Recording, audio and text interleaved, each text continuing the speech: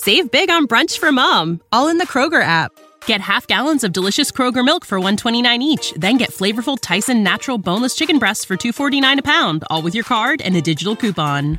Shop these deals at your local Kroger, less than 5 miles away. Or tap the screen now to download the Kroger app to save big today. Kroger, fresh for everyone.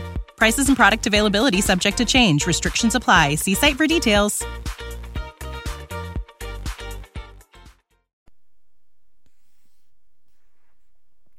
Carmilla by Joseph Sheridan LeFou.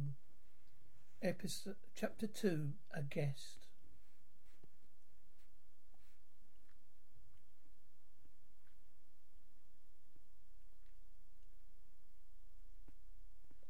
I am now going to tell you something so strange that will require all your faith and my veracity to believe my story. Not only true, nevertheless, but truth of which I have been an eyewitness.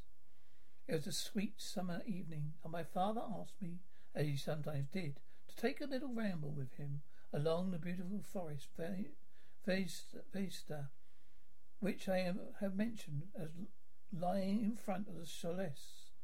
General Squelstoff cannot come to us so soon as I hoped, said my father, as we pursued our walk. He was to have paid us a visit some weeks, but we expected his arrival next day. He was to have brought with him a young lady, his niece, a ward, Mademoiselle Renfelt, whom I've never seen, but whom I've heard described as a very charming girl, in whose society I promised myself many happy days. I was more disappointed than a young lady living in a town or bustling neighbourhood can possibly imagine. His visit and the acquaintances promised had furnished my daydreams for many weeks. How soon does he come? I asked. Not till autumn, not for 2 months, I dare say, he answered. I'm very glad now, how dear. You will never meet Mademoiselle Rainfelt. And why? I asked, both mortified and curious. Because the poor young lady is dead, he replied. I cannot quite forgot. I had not told you. You were not in the room when I received the General's letter this evening. I was very much shocked. General Spildorf had mentioned his first letter 6 or 7 weeks before. She's not so well. He would wish her. There was nothing to suspect, remotest suspicion of danger. Here's the General's letter, he said, handing it to me. I'm afraid it is great affection. The letter appears to me to have been written very nearly in distraction. He sat down on a rude bench under a couple of magnificent lime trees. The sun was setting with its melancholy splendour behind the civilian horizon. The stream that flows inside our home passes under the steep old bridge I have mentioned, wound round through many a group of noble trees, almost as our feet reflecting in its current a fading crimson of the sky. General Spildorf's letter was so extraordinary, so vehement, in some places so contrary. I read it twice over, a second time aloud to my father. I was still unable to account for it, except by supposing the grief had settled his mind. It said, I have lost my darling daughter, for as much as I loved her, during the last days of my dear Bertha's illness, I was not able to write to you. Before then, I had no idea of her danger. I have lost her, and now learn all, too late. She died in the peace of innocence, and the glorious hope of blessed fortitude. The fiend who betrayed of infatuated hospitality was done it all. I thought I was receiving into my house innocent gaiety, a charming companion for my lost Bertha. Heavens, what a fool have I been! I thank God my child died without a suspicion of the cause of her suffering. She is gone without so much as conjecturing the nature of her illness and accused passion of the agent of all of this misery, and about my remaining days of tracking and distinguishing amongst her. I am told I may hope to accomplish my righteous and merciful purpose. At present there is scarcely a gleam of light to guide me. I curse my conceited incredulity, my despicable affection of superiority, my blindness, my obscenity. All too late. I cannot write or talk collectively now. Distracted so soon, I shall have a little recovered. I mean to devote myself for a time to inquiry, which may possibly lead me as far as Vienna. Some time in the autumn, 2 months hence, or earlier if I live, I will see you. That is, if you permit me. I will then tell you all that I scarce dare not put upon paper now. Farewell, pray for me, dear friend. These terms ended this strange letter. Though I had never seen Bertha Renfield, my eyes filled with tears at the sudden intelligence. I was startled as well as profoundly disappointed. The sun was now set his twilight by the time I returned to General's letter to my father. It was a soft, clear evening. He loitered spectating upon the possible meanings of the violent, incurrent sentences which I had just been reading. We had nearly a mile to walk before reaching the road that passes the chalets in front. By that time the moon was shining brilliantly. At drawbridge we met Madame Perron and Mademoiselle de Fontaine, who had come out without their bonnets to enjoy the exquisite moonlight. We heard their voices gabbling in animated dialogue as we approached. We joined them at the drawbridge and turned about to admire with them a beautiful scene. The glade which we had just walked lay before us. At our left, the narrow road wound away under clumps of lordly trees and was lost to sight amid the thickening forests. At right, the same road crosses a steep and picturesque bridge, near which stands a ruined tower, which once guarded that pass. And beyond the bridge, abrupt eminence rises, covered with trees and showing in the shadows some grey ivy-clustered rocks. Over the sward, the low grounds of the thin film of mist were stealing like smoke, marking the distances with transparent veil. And there, here and there, we could see the river faintly flashing in the moonlight. No softer, sweeter scene could be imagined. News I just heard made it melancholy, but nothing could disturb its character of profound serenity and enchanted glory and vagueness of the prospect. My father enjoyed the picturesque. I stood looking in silence over the expanse beneath us. The 2 good governesses standing a little way behind us, discovered upon the scene, were eloquent upon the moon. Madame Perron was fat, middle-aged, and romantic, and talked and sighed poetically. Mademoiselle de Fontaine, in the right of her father, was a German, soon to be psychologically metaphysical and something of a mystic, now declared that when the moon shone with a light so intense, it was well known and indicated special spiritual activity. The effect of the full moon is such a state of brilliancy was manifold. It acted on dreams, it acted on lunacy, it acted on nervous people. It had either marvellous physical influences. Connected with life, Mademoiselle related that her cousin, who was a mate of a merchant ship, having taken a nap on deck on such a night, lying his back with his face full in the light of the moon, had wakened from a dream of an old woman clawing him by the cheek, with his features wholly drawn to one side. His countenance had never quite recovered its equilibrium. The moon is night, she said, is full of idyllic and magnetic influence. Save big on brunch for mom, all in the Kroger app. Get half gallons of delicious Kroger milk for $1.29 each. Then get flavorful Tyson natural boneless chicken breasts for $2.49 a pound, all with your card and a digital coupon. Shop these deals at your local Kroger, less than 5 miles away. Or tap the screen now to download the Kroger app to save big today. Kroger, fresh for everyone. Prices and product availability subject to change. Restrictions apply. See site for details. See when you look behind you, in front of the chalets, how all the windows flash and twinkle with silvery splendour. Unseen hands have lighted up the rooms to receive fairy guests. Their dolent styles of the spirits which are disposed to talk once ourselves and talk of others is pleasant.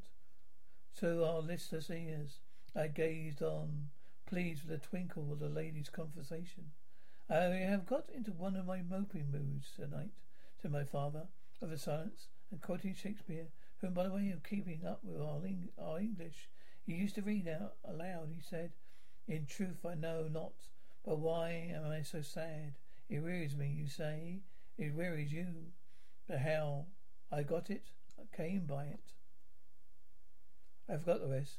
I feel as if I had some great misfortune for hanging over us. I suppose the poor general's afflicted letter had that something to do with it. At this moment the unwonted sound of carriage wheels and many hoofs upon the road arrested our attention. They seemed to be approaching from a high ground overlooking the bridge, and very soon an emperor page emerged from that point. 2 horsemen first crossed the bridge, then came a carriage drawn by 4 horses, and 2 men rode behind. It seemed to be a travelling carriage of a person of rank. We were all immediately absorbed in watching that very unusual spectacle.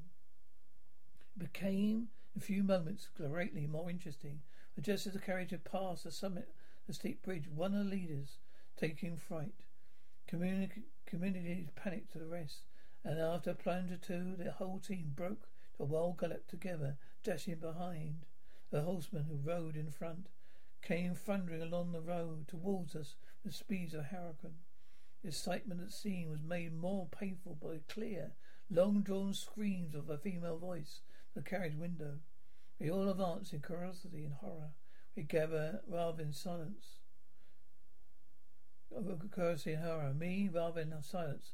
The rest with various calculations of terror. The suspense did not last long. Just before you reached the castle drawbridge, the route that they were coming, there stands on the roadside a magnificent lime tree. On the other stands a magnificent ancient stone cross, at sight of which the horses was going apace. They were perfectly frightful, swerved so to bring the wheel over the projecting roots of the tree. I knew what was coming. I covered my eyes. I was seeing it out. I turned my head away. At the same moment I heard a cry from my lady friends, who had gone on a little. Curiously opened my eyes. I saw a scene of utter confusion. 2 of the horses were on the ground. The carriage lay upon its side. 2 wheels were in the air. The men were busy removing the traces of a woman. And a lady, with a commanding air and figure, had got out and stood with clasped hands, raising the handkerchief that was in them every now and then to her eyes. Through the carriage door was now lifted a young lady who appeared to be lifeless. My dear old father was already beside the elder lady with his hat in his hand, evidently tendering his aid and the resources of his loss. A lady did not appear to hear him or have eyes for anything but a slender girl who had been placed against the slope of the bank. I approached the young lady. The young lady was apparently stunned, but she was certainly not dead. My father had piqued himself on being something of a physician, had just had his fingers on her wrists and assured the lady, who declared herself her mother, that her pulse, though faint and irregular, was undoubtedly still distinguishable. The lady grasped her hands and looked upward, as if a momentary transport of gratitude. But immediately she broke out again that theatrical way which is, I believe, natural to some people. She was what is called a fine-looking woman for a time of life. Must have been handsome. She was tall, but not thin, and dressed in black velvet. Looked rather pale, but with a proud and commanding countenance, though now agitated strangely. How was ever being so born, so clemency? I heard her say, with clasped hands, as I came up. Here I am on a journey of life and death, persecuting which to lose an hour, a possibility to lose all. My child will not have recovered significantly to resume a route, for who can say how long I must leave her? I cannot dare not delay. How far on, sir? Can you tell me? It's the nearest village. I must leave her there, and shall not see my darling, or even hear of her, till I return 3 months hence. I plucked my father by the coat and whispered earnestly in his ear, "Oh, Papa, pray ask her to let us stay with us. It might be so delightful. Do pray. Madam would trust her child to the care of my daughter and my good governess, Madame Perron, and permit her to remain as our guest. Under my charge, until her return, it will confer distinction and obligation upon us. We shall treat her with all the care and devotion which so sacred a trust deserves." "I cannot do that, sir. It would be to task your kindness and chivalry too cruelly," said the lady distractedly. "It would, on the contrary, be to confer on us a very great kindness, a moment when we most need it. My daughter has been disappointed by cruel misfortune, a visit which she had long anticipated, a great deal of happiness. If you can find this young lady to our care, it will be our best consolation. Though her nearest village on your route is distant, and affords no such inn as you could think of placing your daughter at, you cannot allow her to continue her journey for any considerable distance without danger. If you, as you say, you cannot suspend your journey, you must part with her tonight, and nowhere could you do so with more honest assurance of care and tenderness than here."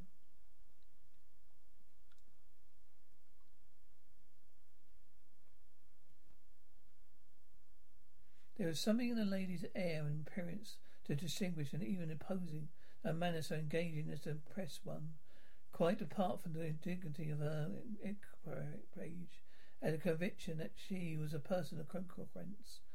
By this time the carriage was placed in its upright position, and the horses quite tractable, and traces again. The lady threw on her daughter a glance, which I fancied was not quite so affectionate as one might have anticipated from the beginning of the scene. When she beckoned slightly to my father, withdrew 2 or 3 steps from him out of hearing, and talked to him with a fixed and stern countenance, not at all like that which he had hitherto spoken. I feel to wonder that my father did not seem to perceive the change, also unspeakably curious to learn what it could be that she was speaking almost to his ear, so much earnestly and rapidity. 2 or 3 minutes at most, I think she remained thus employed, when she turned a few steps, brought her to where her daughter lay, supported by Madame Perron. She wheeled her beside her for a moment and whispered, as Madame supposed, a little dictation in her ear. Then, hastily kissing her, she stepped into a carriage. The door was closed. Footmen in stately liveries jumped up behind the outriders, burned on the positions, cracked their whips. Horses plunged and broke, starting to a furious canter. They threatened soon again to become a gallop.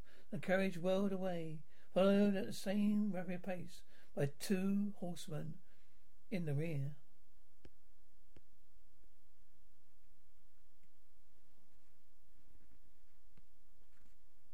Save big on brunch for mom, all in the Kroger app.